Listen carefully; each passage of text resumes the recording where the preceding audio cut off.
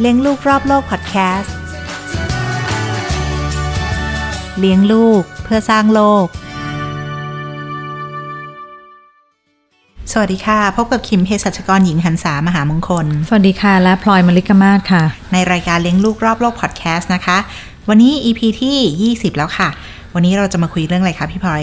เรายังวนเวียนอยู่กับเรื่องของการก่อนมีลูกการก่อนจะมีลูกนะคะแต่วันนี้อย่าบอกแล้วว่าเรื่องนี้เป็นเรื่อง advance เป็นนอกจากก่อนจะมีลูกวันนี้เราจะมาคุยเรื่องของการเตรียมความพร้อมทางพันธุกรรมก่อนตั้งครรภ์ซึ่งถ้าใครฟังมาตั้งแต่ EP ที่แล้วอาจจะบอกว่ามันสำคัญตั้งแต่การเลือกพ่อเลือกแม่ให้เด็กเลยนะเนี่ยสำคัญตั้งแต่เลือกคู่เพราะว่าสิ่งที่ลูกได้มาทางพันธุกรรมมันก็คือมาจากพ่อและมาจากแม่นั่นแหละใช่โดยเฉพาะการเลือกแม่นะคะอาจารย์บอกแล้วนะคะโครโมโซม X เนี่ยตัวใหญ่กว่าโครโมโซม Y นะคะเพราะงั้นแม่จะมีบทบาททางธรรมชาติตั้งแต่ก่อนที่จะตั้งครรภ์ด้วยซ้ำค่ะวันนี้รู้สึกตัวพองมีบทบาทมากเลยทีนี้ชื่อนะคะฟังทุกคนอาจจะยังอะไรกันต้องเตรียมความพร้อมทางพันธุกรรมแล้วเราเตรียมได้ตั้งแต่ก่อนตั้งครรภ์ด้วยหรอค่ะวันนี้นะคะเรายังอยู่กับอาจารย์บุญศรีค่ะซึ่งเป็นผู้เชี่ยวชาญด้านเกี่ยวกับเวชศาสตร์มารดาและก็การตั้งครรภ์นะคะขอให้อาจารย์นะคะให้ความรู้เพิ่มเติมเกี่ยวกับเรื่องของการตั้งครรภ์และความเสี่ยงทางพันธุกรรมเพิ่มเติมด้วยค่ะคือจริงๆปัจจุบันเนี่ยเราจะแนะนำว่าก่อนจะท้องนะฮะก่อนจะท้องก็ควรจะมาตรวจก่อนตรวจเพื่อเตรียมความพร้อมนะฮะแต่ว่าจะตรวจก่อนแต่งงานหรือหลังแต่งงานเป็นอีกเรื่องนึงนะฮะเพราะปัญหาบางทีตรวจก่อนแต่งงานแล้วไม่ได้แต่งนะถ้าแต่งก่อนแล้วค่อยมาตรวจก็ได้คือปกติเวลาถูกเชิญไปพูดถ้าเป็นสัมมนาของผู้ปกครองของคนไข้ผมจะบอกว่าปกติเนี่ยก่อนแต่งงานเราก็ไปหาพระนะฮะไปดูฤกษ์ใช่ไหมฮะก็มาหาหมอด้วยก็ได้อย่าหาแต่พระอย่างเดียวหาหมอด้วยก็ได้ตอนนี้ปัจจุบันในเวลาคำถามคือทำไมต้องมาหาหมอก่อนที่จะมีลูกนะเพราะว่ามันมีโรคบางโรคที่ถ่ายทอดไปที่ลูกได้และมีโรคบางโรคที่ป้องกันได้นะฮะป้องกันได้ทีนี้คำถามคือต้องมาหาก่อนนานเท่าไหร่นะฮะต้องหาก่อนนานเท่าไหร่อย่างน้อยเนี่ยก็ขอเวลาสักประมาณ2 เดือนก็จะดีนะฮะถ้าตรวจพันธุกรรมนะฮะเพราะว่าอะไรเพราะเราจะได้มีเวลาเตรียมตัวนะฮะเตรียมตัวอะไรบ้างนะอันที่1นะฮะเมื่อไหร่คิดว่าอยากจะมีลูกเนี่ยซื้อโฟลิกมาทานเลยนะฮะซื้อโฟลิกมาทานโฟลิกเนี่ยมีหลายขนาดนะฮะมีแบบแพงแบบถูกนะฮะแบบถูกเนี่ยจะปริมาณเยอะแบบแพงจะปริมาณน้อยปริมาณต่อเม็ดเหรอคะอาจารย์ต่อเม็ดเพราะแบบแพงเนี่ยชอบเอาโฟลิกไปผสมวิตามินอื่นนะฮะแล้วทำให้ดูดีนะเหมือนคล้ายๆที่พูดดูเยอะดีนะฮะแต่โฟลิกน้อยดังนั้นโฟลิกจริงๆต้องการเท่าไหร่โฟลิกจริงๆต้องการประมาณ400ไมโครกรัม400ไมโครกรัมต่อวันก็คือ 0.4 มิลลิกรัมต่อวันนะฮะตอนนี้ถ้าเราไปซื้อโฟลิกอย่างเดียวเนี่ยเราจะได้เม็ดนึง5มิลลิกรัมก็คือ10เท่าของปกติมันดีตรงที่ว่าอันที่1มันถูกนะฮะอันที่2เนี่ยเราลืมบ้างอะไรบ้างเราก็ไม่เป็นไรนะถ้าเราทานปริ่มๆเนี่ยนะฮะเวลาเราลืมมันก็จะต่ำเดี๋ยวเกิดวันปฏิสนธิมันลืมไป2 วันพอดีเนี่ยจะมีปัญหาคือมันต้องได้ระดับในวันที่ปฏิสนธิใช่นั่นทำไมมันต้องกินก่อนเดือนนึงนะฮะไม่ใช่กินปุ๊บมันจะขึ้นไปเลยก็กินเลยมันลดไซด์เอฟเฟกต์มันน้อยนะโฟลิกกินไปก่อนป้องกันอะไรนะป้องกันหลักๆก็คือโรคกระโหลกมันหายไปแล้วสมองโผล่ออกมานะฮะหรือกระดูกสันหลังบางส่วนมันหายไปแล้วไขสันหลังโผล่ออกมาเนี่ยที่เราเรียกภาษาแพทย์ว่า encephalocele หรือ spina bifida เนี่ยนะแล้วก็บางส่วนก็ป้องกันปากแหว่งเพดานโหวได้นะซึ่งจะเห็นว่าปัจจุบันเคสเราน้อยลงนะปากแหว่งเพดานโหวเคสเราน้อยลง significant แล้วก็ควรจะตรวจอะไรนะฮะเอาเบสิกก่อนจะไปถึงเรื่องพันธุกรรมนะเบสิกก่อนก็คือควรจะตรวจโรคที่ติดต่อไปที่ลูกได้นะฮะโรคอะไรที่ติดต่อไปที่ลูกได้ก็คือโรคที่แม่เป็นนะฮะเช่นนะฮะตับอักเสบ B นะฮะตับอักเสบ C นะฮะทาลัสซีเมียนะทาลัสซีเมียเนี่ยเป็นโรคทางพันธุกรรมที่พบบ่อยในคนไทยนะเป็นโรคที่มีขนาดเม็ดเลือดผิดปกตินะฮะแล้วก็อายุเม็ดเลือดสั้นกว่าปกตินะฮะเม็ดเลือดคนปกติ90 วันตายทีนะฮะเม็ดเลือดพวกนี้บางทีอาจจะตายเร็วกว่าขนาดเม็ดเลือดเล็กกว่าปกติเทียบง่ายๆสมมติว่าขนาดเม็ดเลือดคนอื่นเป็นรถบรรทุกนะฮะก็ขนออกซิเจนได้เยอะใช่ไหมฮะขนาดรถเราเป็นจักรยานนะฮะต่อให้เรามีจำนวนจักรยานเท่ากับรถบรรทุกนะฮะออกซิเจนในตัวเราก็ไม่เท่า คนอื่นนะฮะเพราะฉะนั้นบางทีเราตีเทนนิสสัก2 เซตโอเคนะพอ5 เซตเนี่ยเราเริ่มคลานแล้วนะฮะ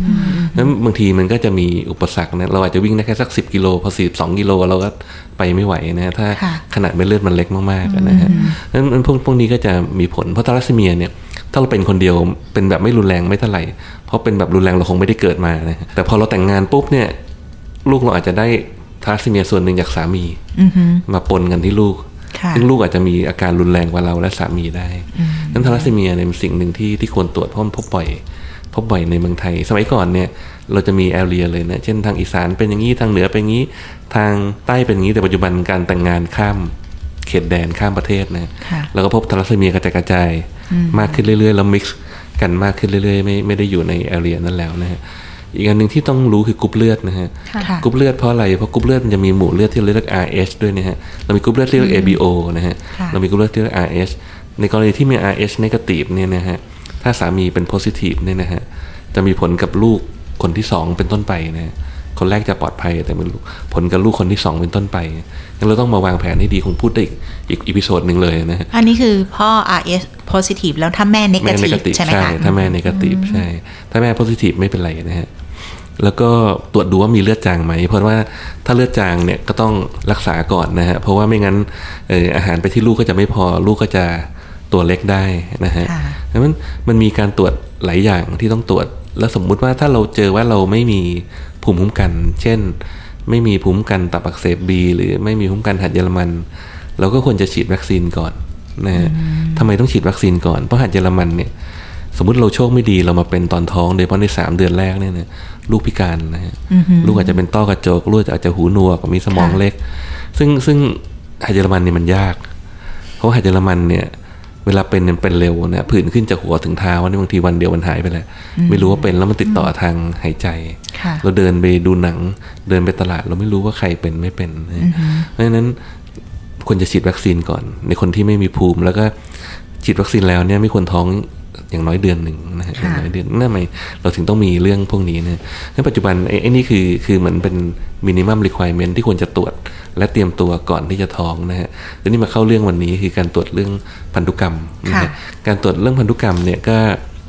ก็เป็นอีกอันหนึ่งที่เพิ่มเข้ามาในปัจจุบันนะฮะแต่ว่าในประเทศไทยเนี่ยยังไม่มีคำแนะนำอย่างเป็นทางการแต่อย่างในอเมริกาเนี่ยมีคำแนะนำเป็นทางการนะฮะเช่นของอเมริกันคอลเลจของทางสูตินรีเวชของประเทศอเมริกาเนี่ยเขาจะแนะนำเลยว่าควรจะตรวจโรคทาลัสซีเมียนะเพราะของเขาก็มีลาตินอเมริกาเขามีทาลัสซีเมียเยอะนะฮะควรจะตรวจโรค Spinal Muscular Atrophy ก็คือโรคกล้ามเนื้ออ่อนแรง Spinal Muscular Atrophy เนี่ยถ้าใครอ่านพันทิปสัก2 ปีก่อนก็คงจะรู้จักเคสนี้นะเคสพวกนี้ก็คือเด็กจะเกิดมาปกติเลยนะฮะเลี้ยงไปอยู่ๆก็เริ่มกล้ามเนื้ออ่อนแรงนะเดินไม่ได้นะฮะขยับแขนไม่ได้หายใจไม่ได้แต่เด็กก็จะมีเกิดเมื่ออายุประมาณเท่าไหร่คะอาจารย์ขึ้นกับความรุนแรงของโรคมันมีหลายชนิดเนี่ยอาจจะเกิดตั้งแต่3 ขวบ 5 ขวบไปจนถึง7 ขวบ 8 ขวบเราไม่รู้แต่เด็กพวกนี้จะสมองเขาจะโอเคเพียงแต่เขาทำอะไรไม่ได้นะฮะแล้วมันรักษาไม่ได้นะฮะอีกอันหนึ่งที่เขาให้ตรวจคือโรคเรียกว่า Fragile X นะฮะ FRAXIAL แล้วก็ X นะฮะGILE แล้วก็ X เนี่ยFragile X เนี่ยมันสำคัญยังไงFragile X เนี่ยชื่อก็บอกมันมากับ X นะฮะคือมันมากับผู้หญิงโครโมโซม X มันมาโครโมโซม X นะฮะเพราะฉะนั้นเนี่ยผู้ชายควรจะไม่มีนะถ้าผู้ชายมีผู้ชายจะต้องมีอาการนะฮะอาการอะไรนะฮะFragile X เนี่ยถ้ามีลูกเนี่ยลูกมีโอกาสเป็นออทิสติกนะฮะออทิสติกเพราะฉะนั้นเนี่ยจะสังเกตว่าออทิสติกเนี่ยส่วนใหญ่เป็นผู้ชายเพราะว่าผู้ชายเนี่ยได้ Y จากพ่อได้ X จากแม่ผู้หญิงเนี่ยได้ X จากพ่อมาป้องกันนิดนึงนะฮะเพราะฉะนั้นผู้หญิงเนี่ยบางทีอาจจะไม่มีอาการหรือมีอาการน้อยแต่ผู้ชายจะมีอาการเยอะนะฮะแล้วก็ที่อเมริกาจะแนะนำให้ตรวจอีกโรคหนึ่งคือ cystic fibrosis ก็คือโรคปอดแต่ว่า cystic fibrosis เนี่ยในคนเอเชียไม่ค่อยเจอแต่ในคนอเมริกายุโรปจะเจอในอเมริกาจะแนะนำ4 โรคนี้ที่ต้องตรวจนะฮะแล้วก็จะมีAmerican College of Medical Genetics อีกที่หนึ่งจะแนะนำโรคที่ตรวจแต่มากกว่านะฮะแต่ของไทยยังไม่มีแนะนำนะฮะของไทยปัจจุบันก็ตรวจทาลัสซีเมียโรคเดียวทีนี้มันก็เลยมาถึงการตรวจพันธุกรรมสมัยโบราณเนี่ยเวลาเราตรวจพันธุกรรมเนี่ยเราตรวจตามเชื้อชาติ นะเชื้อชาติหมายถึงว่าเชื้อชาตินี้มีความเสี่ยงต่อโรคอะไรสูงก็ตรวจเฉพาะโรคนั้นๆนะแต่ปัจจุบันเนี่ยมันบอกยากว่าเป็นเชื้อชาติไหนผสมกันมันหมดแล้วนะฮะหรือใครอยากรู้ก็เดี๋ยวนี้มันมีที่ตรวจต้นกำเนิดนะฮะในอินเทอร์เน็ตเยอะแยะบ้วนน้ำลายใส่ถุงแล้วก็ส่งไปอเมริกานะเขาจะบอกได้ว่าเราเป็นต้นกำเนิดมาจากไหนนะวันนั้นอ่านเจอเรื่องนี้เหมือนกันใช่ให้ดู DNA ดูอะไรใช่ไหมคะดู DNA ใช่เพราะเขาบอกว่าคนแบบเกือบเกินครึ่งโลกนะมาจากเจงกิสข่านนะฮะเพราะว่าเจงกิสข่านก็ลบไปมีลูกไปนะฮะนโปเลียนลบแต่ไม่มีลูกเจงกิสข่านลบแล้วมีลูกไปเรื่อยๆนะเชื้อสายเจงกิสข่านเยอะมากนะเขาบอกไว้ก็ลองตรวจดูว่ามีเชื้อสายเจงกิสข่านหรือเปล่านะเดี๋ยวนี้มันตรวจได้แต่ว่าด้วยการแต่งงานข้ามเชื้อชาติแหละเพราะฉะนั้นการตรวจโดยตามเชื้อชาติเนี่ยมันจะยากขึ้นนะฮะเราก็เลยมีการตรวจใหม่เรียกว่า expanded แปลว่าขยายนะ carrier screening ก็คือการตรวจพันธุกรรมในทุกคนนะฮะโดยไม่จำกัดเชื้อชาตินะฮะถ้าใครอยากตรวจก็มาตรวจแล้วมันจะมีเราเรียกว่า panel ก็คือกลุ่มนะฮะกลุ่มของโรคเช่นอยากจะตรวจตาม American College ก็ตรวจ4โรคอยากจะตรวจตาม American College ของ Medical Genetics ก็ตรวจ10กว่าโรคเยอะขึ้นมาหรือบริษัทก็จะเสนอ100โรค200โรคไปถึง 1,000 โรคนะฮะซึ่งก็กลับมาเหมือนเรื่อง NIPT ที่ผมพูดว่าเวลาเราดูเราก็ต้องดูว่าความจำเป็นมันมีมากแค่ไหนนะฮะแล้วโรคพวกเนี้ยมันมีเอฟเฟกต์แค่ไหนนะฮะโดยหลักการทางวิชาการเลยนะฮะโรคที่ควรจะตรวจคืออันที่1ควรจะต้องมีโอกาสเจอค่อนข้างบ่อยอันที่2คือมันควรจะมีผลต่อการใช้ชีวิตนะฮะเพราะฉะนั้นเนี่ยอันที่3ที่เขาแนะนำเลยก็คือโรคพวกเนี้ยที่สำคัญเลยควรจะเป็น early onset disease หมายความว่าไงหมายว่าโรคพวกนี้ควรจะเป็นโรคที่เกิดมาแล้วมันเป็นตอนอายุน้อยๆไม่ใช่เกิดมาแล้วเป็นตอนอายุมากนะฮะเกิดมาแล้วเป็นตอนอายุมากเช่นอะไรนะเช่นมะเร็งเต้านมเนี่ยนะฮะฮันติงตันนะฮะโรคที่ควบคุมไม่ได้แล้วก็เสียชีวิตไปอะไรพวกนี้คือโดยหลักการเนี่ยเราถือว่าโรคที่เป็น late onset เนี่ยเป็นสิทธิของเด็กในท้องที่เขาอยากจะรู้ว่าเขาเป็นหรือไม่เป็นมันไม่ใช่สิทธิ์ของพ่อแม่ไม่ใช่สิทธิ์ของพ่อแม่ที่จะไปบอกว่าเป็นหรือไม่เป็นเพราะมันจะนำมาสู่การตัดต่อพันธุกรรมนึกออกไหม genetic editing ซึ่งยังไม่ถูก ethic นะฮะนะเหมือนเราอยากรู้ไหมเราเป็นฮันติงตันไหมเราจะเป็นearly onset dementia สมองจะเสื่อมเร็วไหมเราอยากรู้ไหมเราเป็นมะเร็งไหมบางทีเราก็ไม่เห็นอยากรู้เลยใช่ค่ะแล้วอันที่2คือประเทศไทยยังไม่มีกฎหมายควบคุมข้อมูลพันธุกรรมนะฮะอย่างในอังกฤษอเมริกาเขามีกฎหมายควบคุมแหละแต่เมืองไทยไม่มีหมายความว่าอะไรหมายความว่าเราตรวจเสร็จปุ๊บเนี่ยถ้าบริษัทประกันมาขอเขามีสิทธิ์ไหมถ้าเราไม่บอกเราผิดกฎไหมเราไปสมัครงานถ้าบริษัทรู้ว่าเราจะเริ่มสมองเสื่อมแล้วเนี่ยเขาจะรับเราไหมนะฮะแล้วบางทีมันเป็นสิทธิ์ของคนเนี้ยที่อยากรู้ไหมนั่นทำไมเวลาตรวจแคเรียร์เราถึงบอกว่าควรจะตรวจ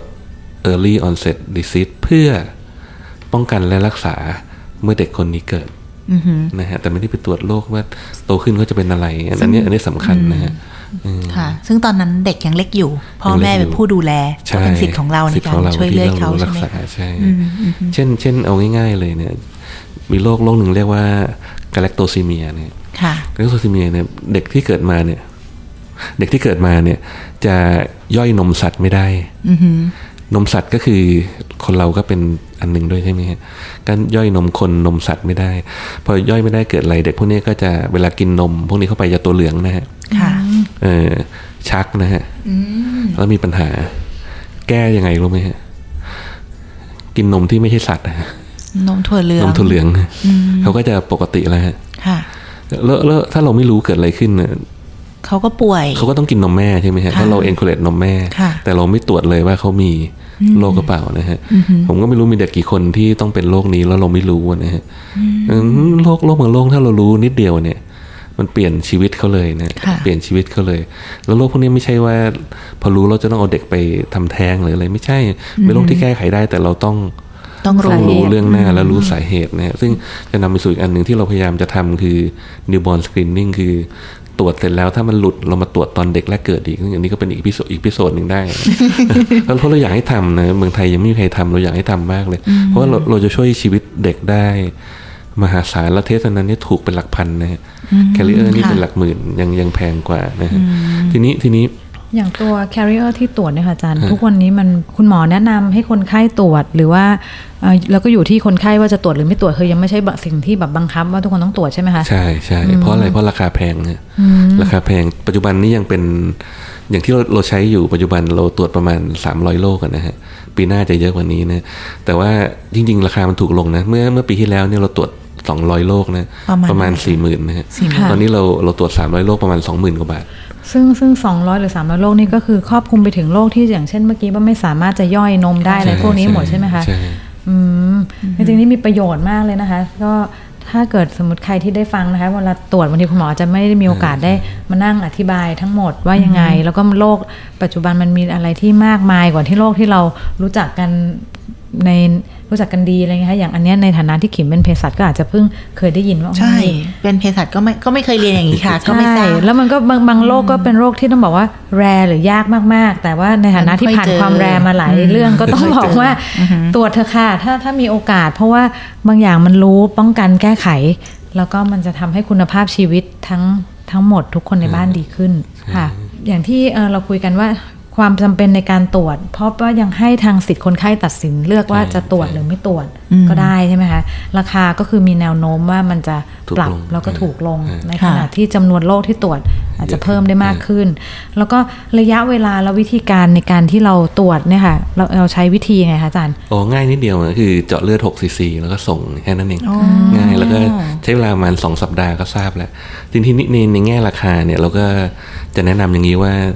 ถ้าไม่ได้รีบด่วนจะต้องแต่งงานภายในพรุ่งนี้2 อาทิตย์เนี่ยเราก็แนะนำว่าตรวจผู้หญิงก่อนนะตรวจผู้หญิงก่อนเพราะตรวจผู้หญิงก่อนปุ๊บ2 อาทิตย์ผลกลับมาถ้าเนกาทีฟหมดผู้ชายต่อให้เป็นก็ไม่เป็นไรนะไม่เป็นไรก็แต่งงานได้เลยนะประหยัดค่าใช้จ่ายไปแต่ถ้าเกิดว่าต้องรีบแต่งงานจะตรวจคู่ก็ได้แต่ว่าถ้าเกิดไม่งั้นเนี่ยเราก็มาตรวจผู้ชายต่อถ้าเป็นโรคนะถ้าเป็นโรคทีนี้อยากจะเล่านิดหนึ่งว่าแล้วคนไทยเป็นยังไงนะคนไทยเป็นไงปัจจุบันเนี่ยเราเริ่มโปรแกรมนี้มาสักปีหนึ่งแล้วนะเราตรวจคนไข้ไปประมาณ50 กว่ารายนะ50 กว่ารายเราพบว่านะฮะ 54% นะฮะของคนไข้นะฮะมีพาหะอย่างน้อย1 โรคนะ54% ซึ่งเป็นโรคที่ถ่ายทอดทางพันธุกรรมได้ใช่ไหมคะใช่ 24% นะฮะมีมากกว่า1 โรคนะฮะแต่ว่ายังโชคดีอยู่นิดนึงตรงที่ว่า7% นะฮะสามีภรรยาเป็นพาหะโรคเดียวกันก็คือโรคพวกนี้เป็นโรคทางยีนด้อยโรคทางยีนด้อยเพราะฉะนั้นเนี่ยสามีหรือภรรยาต้องเป็นทั้งคู่ถึงจะเป็นนั้นถึงเราจะดูนัมเบอร์ดูว่าเยอะแต่ว่า 7% แต่ถ้าเราคิดให้ดีนะฮะ 7% โอกาสเป็น 25% เนี่ยยีนด้อยใช่ไหมฮะก็ประมาณเกือบ 2% นะฮะดาวน์ซินโดรมราคา 20,000 นะฮะโอกาสเป็น1 ใน 350นะฮะอันนี้ 20,000 กว่าบาทโอกาสเป็น 2% นะ 2% กับ1 ใน 310หรือ1 ใน 1,000 เนี่ยมันต่างกันมหาศาลนั่นทำไมผมว่าถ้าเราประชาสัมพันธ์ให้คนเข้าใจมากขึ้นเนี่ยเขาจะรู้ว่าจริงๆเนี่ยมันถูกกว่าตรวจดาวน์ซินโดรมแล้วก็ป้องกันโรคได้เยอะกว่ามหาศาลนะฮะแล้วรู้ไหมโรคอะไรที่พบบ่อยในคนไทยกำลังจะถามเลยค่ะบ่อยที่สุดก็คือตามคาดทาลัสซีเมียอันดับ2คืออะไรอันดับ2คือหูหนวกนะหูหนวกตรวจหูหนวกได้ด้วยเหรอคะหูหนวกเนี่ยเป็นหูหนวกทางหูหนวกแต่กำเนิดเนี่ยส่วนใหญ่เป็นพันธุกรรมนะแล้วอันนี้ก็คล้ายๆสตั๊ดดี้ของเพื่อนผมที่ฮ่องกงเลยที่นั่นก็หูหนวกนะแต่หูหนวกไม่ได้แปลว่าtotally ไม่ได้ยินนะฮะหูหนวกนี่เป็นดีกรีเช่นเราไม่รู้หรอกว่าอาจจะแค่ใช้เครื่องช่วยฟังหรือไม่ได้ยินทั้งหมดนะฮะก็จะเป็นแวรี่แต่ว่าหูหนวกเป็นยีนที่พบบ่อยนะแล้วเรามี3 คู่ที่สามีภรรยามียีนหูหนวกทั้งคู่โดยที่ประวัติไม่มีนะในครอบครัวก็คือไม่เคยเจอเพราะว่าเป็นยีนด้อยนั่นทำไมสำคัญไงเราถึงตรวจยีนด้อยกับยีนที่มากับโครโมโซม X นะฮะแล้วออทิสติกปัจจุบันเนี่ย1 ใน 68นะฮะ1 ใน 68คือที่พบในเมืองไทยเหรอคะอาจารย์ในทั่วโลกในทั่วโลก1 ใน 68เพราะเราคุยเรื่องดาวน์ซินโดรม1 ในดาวน์ซินโดรมเนี่ยถ้าพูด in general เนี่ยอยู่ที่1 ใน 800นะฮะถ้าไม่เทียบตามอายุก็คืออายุน้อยเป็นน้อยอายุมากเป็นมากแต่เฉลี่ย1 ใน 800แต่ถ้าเราพูดออทิสติก1 ใน 68นะเราพูด genetic screening เยอะ 1-2% นะค่ะผมจริงๆเนี่ยถ้าเราเข้าใจข้อมูลเนี่ยมันสำคัญกว่าแล้วราคาจริงๆมันถูกกว่าแล้วก็เอฟเฟกต์impact ของมันเนี่ยมหาศาลนะผมก็ต้องควรจะรณรงค์ให้มีความรู้แต่จะตรวจหรือไม่ตรวจแต่ควรจะมีความรู้เพราะว่าถ้ามีเวลานิ่งพูดเรื่อง Fragile X นิดนึงนะ Fragile X เนี่ย impact กับลูกคือลูกเป็นออทิสติกถ้าเป็นผู้ชาย 50% นะแต่ impact กับแม่ด้วยนะฮะแม่ที่ carry Fragile X เนี่ยจะมีโอกาสที่รังไข่จะหยุดทำงานเร็วกว่าปกตินะฮะเราเรียก premature ovarian failure คือรังไข่หยุดทำงานนั่นคือหมดประจำเดือนเร็วก็จะมีโอกาสกระดูกพรุนอะไรทั้งหลายเยอะนะพออายุ50ขึ้นไปนะฮะมีโอกาสจะเป็น uncontrolled movement นะฮะคือโดย control ไม่ได้นะมันไม่ใช่เอฟเฟกต์แต่ลูกมันเอฟเฟกต์แม่ด้วยนะเอฟเฟกต์แม่ด้วยผมถึงบอกว่าบางทีต้องตรวจหลังแต่งงานนะฮะท่านคะคือหนูจะไปป้ายยาตัวเองไม่ได้ในเอพิโซดนี้เพราะหนูไม่ได้ท้องอยู่แต่ทีนี้ก็เลยอยากรู้ว่าถ้าเราเป็นตัวเป็นตนอายุประมาณนี้แล้วเนี่ยเราอยากจะตรวจบ้างได้ไหมคะตรวจไปมันก็ไม่ค่อยจะไม่มีลูกแล้วใช่ไหมถ้าจะไม่มีแต่เหมือนแบบว่าเพื่อป้องกันตัวเองอย่างเนี้ยไอ้ Fragile X ก็Fragile X ตรวจตัวเองได้เลยคือตรวจเป็นมันมีเทสแยกเลยฮะแต่ว่าตรวจแล้วมันทำอะไรได้หรือเปล่าหมายถึงว่าป้องกันอะไรยังไงได้ในวัยนี้นะคะในวัยนี้เนี่ยก็ถ้าเป็นก็รู้ไว้ว่ามีความเสี่ยงจะเป็นแต่ว่าหมดประจำเดือนเร็วก็เตรียมตัวหน่อยก็เป็นสายแล้วเอาใหม่ค่ะไม่เอาวัยนี้ค่ะ40กว่านี่ไม่เอาละเอาลูกอะค่ะเขาเกิดมาแล้วเงี้ยสมมติเด็กอยู่อนุบาลประถมตอนเด็กๆไม่เคยตรวจสกรีนขนาดนี้ตอนแม่ท้องได้ไหมคะอาจารย์ควรจะตรวจอะไรอันนี้มันจะเข้าไปสู่อีกอันหนึ่งที่ผมบอก newborn screening คือจริงๆเนี่ยมันควรจะตรวจเมื่อเกิดเลยนะฮะ newborn เลยก็คือ newborn screening เนี่ยเป็นการปิดช่องว่างของ carrier screening เนื่องจากมันถูกกว่าสมมุติคนตรวจ carrier screening มาเนี่ยเรารู้ส่วนหนึ่งละหรือมีโรคที่ไม่รู้หรือไม่ได้ตรวจเนี่ยพอเกิดมาปุ๊บเราตรวจ newborn screening ก็คือง่ายกว่าอีกนะฮะเจาะส้นเท้าเด็กนะฮะเจาะส้นเท้าเอาเลือดไป4 หยดใส่กระดาษกรองนะฮะแล้วไปตรวจนะฮะnewborn screening เนี่ยจะต้องตรวจหลังจากที่เด็กเริ่มกินนมแล้วนะฮะเพราะว่าพอเด็กเริ่มกินปุ๊บเนี่ยเราจะรู้แล้วเด็กมีปัญหาในการย่อยอะไรหรือเปล่าใช่ไหมฮะเสร็จแล้วเราก็จะมีสารออกมาเราเรียกเมตาโบไลต์นะที่ผิดปกติแล้วเราดูจากตรงนั้นเนี่ยเราจะรู้ว่าเด็กคนเนี้ยจะมีโรคอะไรเราเรียกโรคกลุ่มนี้ว่า inborn error of metabolism นะ IEM นะซึ่งเป็นกลุ่มโรคใหญ่มากเลยนะซึ่งถ้ารักษาดีก็คล้ายๆโรคที่บอกเปลี่ยนอาหารเปลี่ยนแอคทิวิตี้มันหายนะฮะแล้วผมเชื่อว่ามีคนหลายคนที่ตายหรือเป็นอะไรไปโดยไม่รู้ว่าเป็นโรคนี้ซึ่งรักษาง่ายมากนะหรือชักหรืออะไรก็ตามเนี่ยนะโดยไม่รู้ว่าแค่เปลี่ยนอาหารหรือเปลี่ยนพฤติกรรมก็จะดีขึ้นนะและที่สำคัญคือเทปพวกนี้ค่าตรวจหลักพันนะค่ะหลักพันแล้วก็ตรวจได้จริงๆอันนี้คือตรวจได้จนโตเลยไม่ตรวจตอนเกิดเลยเราก็รู้เลยว่าเป็นถ้าเกิดว่าเราไม่ได้ตรวจลูกเราไม่ตรวจพอโตแล้วเนี่ยโอกาสเป็นมันน้อยเราจะไปตรวจอีกอันนึงแหละถ้าโตแล้วเราจะตรวจอีกอันนึงเรียกว่าตรวจchromosomal microarray ก็คือตรวจยีนดูว่ายีนมีการขาดหรือการเกินเท่าไหร่เหมือนตอนเจาะน้ำค่ำอันนั้นเราจะบอกโรคอีกกลุ่มหนึ่งจะเห็นว่าตรวจในพวกนี้แต่ละช่วงอายุเนี่ยไม่เหมือนกันที่ถามไม่ใช่แหละค่ะอาจารย์คือสมมติลูกเราป่วยบ่อยแล้วก็แพ้อาหารลูกดิฉันแพ้นี่แต่เราก็ไม่รู้ว่าเฮ้ยจริงๆมันเกิดจากไอ้เมตาบอลิซึมต่างๆอะไรหรือเปล่าอะไรเงี้ยค่ะถ้าเป็นก็จะไม่รุนแรงแต่ว่าปัจจุบันมันจะแยกเป็นงี้นะฮะมันจะแยกเป็นกลุ่มอีกนะฮะเช่นถ้าเราตรวจกลุ่มของยีนเราเรียกโครโมโซมอลไมโครอาเรย์ใช่ไหมฮะแต่ถ้าสมมุติเด็กเป็นชักลมชักเนี่ยนะฮะเราจะมีเรียกว่า epilepsy panel ก็คือเราตรวจเฉพาะกลุ่มยีนที่เกี่ยวกับโรคลมชักหรือโรคหัวใจก็จะมี cardiovascular panel เราจะตรวจยีนเฉพาะโรคหัวใจเพราะว่ามันจะถูกกว่าและได้ผลเร็วกว่าแต่ถ้าไม่รู้เลยนะฮะไม่รู้เลยตอนนี้เราก็มีหลายเคสที่เราส่ง whole exome sequencing ก็คือคนเราจะมียีนประมาณ 20,000 กว่ายีนนะฮะแล้วก็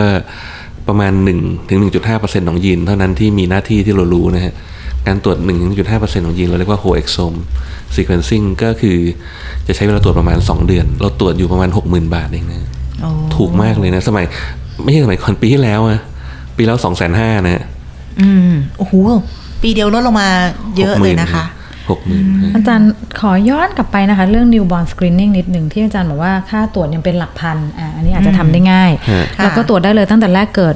แต่เมื่อให้เริ่มตรวจตอนที่น้องทานนมแล้วเพื่อให้กระบวนการย่อยมันทำงานใช่ไหมคะอันนี้คือเราตรวจได้ตั้งแต่ที่คลอดแล้วยังอยู่ที่โรงพยาบาลยังไม่กลับบ้านหรือว่าควรจะกลับไปบ้านสักเดือนนึงควรจะตรวจที่โรงพยาบาลตั้งได้ตั้งแต่ก่อนกลับบ้านเลยถูกไหมคะในอเมริกาถ้าอยู่ที่อเมริกาในอเมริกานี่เป็น compulsory นะฮะเด็กทุกคนต้องตรวจนะฮะนานเรียกคะอาจารย์ที่เขาบังคับอย่างนี้ลูกหนูอาจจะเคยตรวจก็ได้แต่ไม่รู้ตัวแล้วถ้าเกิดในบางรัฐเช่นในเท็กซัสเนี่ยเท็กซัสซึ่งมีมหาลัยใหญ่คือเบลเลอร์คอลเลจเนี่ยเบลเลอร์คอลเลจเนี่ยมีหมอเฉพาะ inborn error เนี่ยนะฮะ13 คนนะในโรงพยาบาลเดียวนะในเมืองไทยทั้งประเทศมีถึง10 คนยังไม่รู้นะอย่างในฮูสตันเนี่ยบังคับให้ตรวจ2 ครั้งเลยเนี่ยเขากลัวหลุดมากแล้วเขารู้ว่ารักษาได้เร็วเพราะเขาตรวจ3 วันแล้วตรวจ7 วันอีกทีนึงคนไข้ญี่ปุ่นเหมือนกันญี่ปุ่นที่มาคลอดเมืองไทยญี่ปุ่นที่มาเมืองไทยก็จะมี requirement ว่าขอตรวจนะนั้นในหลายประเทศเป็น compulsory แล้วเราก็อยากให้เราเป็น compulsory ด้วยเพราะราคามันไม่ได้แพงแล้วผมเชื่อว่าตรวจพวกนี้ยิ่งตรวจเยอะยิ่งถูกฮะแล้วอย่างมันง่ายประกันอุบัติเหตุนะเดี๋ยวยิ่งถูกแล้วมันง่ายอ่ะใครก็เจาะเลือดต้นเท้าได้ไม่ได้เจาะเลือดเส้นเลือดแล้วก็ใส่กระดาษกรองส่งคือมันไม่ได้ซับซ้อนเลยอย่าง NAP ตรวจดาวเนี่ยเราต้องใส่หลอดเฉพาะเรียก Stectil หลอดนึงหลายร้อยนะฮะแล้วต้องส่งไปให้ถึงเขาภายใน 4-5 วันไม่งั้นเลือดจะเสียซับซ้อนเรียกทำได้เลยไอ้เจาะส้นเท้าใส่กระดาษกรองส่งไปรษณีย์เนี่ยผมว่าอันนี้นี่รอผลนานไหมคะอาจารย์หลังจากเราตรวจแล้วเนี่ยค่ะรอผลไม่นานแต่ว่าแปลผลยากก็คือว่ารอผลใช้เวลาจะประมาณไม่กี่วันแต่ว่าแปลผลนี่คือต้องกลับมาให้คุณหมอสูเป็นคนแปลผลอันนี้จะเป็นหมอเด็กแหละเป็นหมอเด็กแหละหมอเด็กที่ดูเกี่ยวกับการทาง inborn error metabolism เนี่ยเพราะว่าผลจะออกมาเป็นอย่างนี้เช่นว่ามีสารอันนี้เกินออกมาสารอันนี้ขาดไปอันนี้อยู่ในวงจรของคอเลสเตอรอลเมตาบอลิซึมอันนี้อยู่ในวงจรของอะมิโนแอซิดเมตาบอลิซึมอันนี้อยู่ในวงจรของคาร์โบไฮเดรตเมตาบอลิซึมคือเขาต้องดูแล้วเขาต้องแยกให้ได้ว่าเป็นอันไหนแล้วทำไมผลต้องออกเร็วเพราะว่ามันต้องมารักษาเร็วไงเพราะว่ามันเป็นนมที่ต้องทานต่อใช่มันรักษาเร็วแต่ว่าปัญหาคือการแปลผลไม่ได้เหมือนดาวหรือเหมือน carrier screening ซึ่งการแปลผลตรงนี้เป็นอุปสรรคที่ทำให้ยังตรวจไม่ค่อยได้อยู่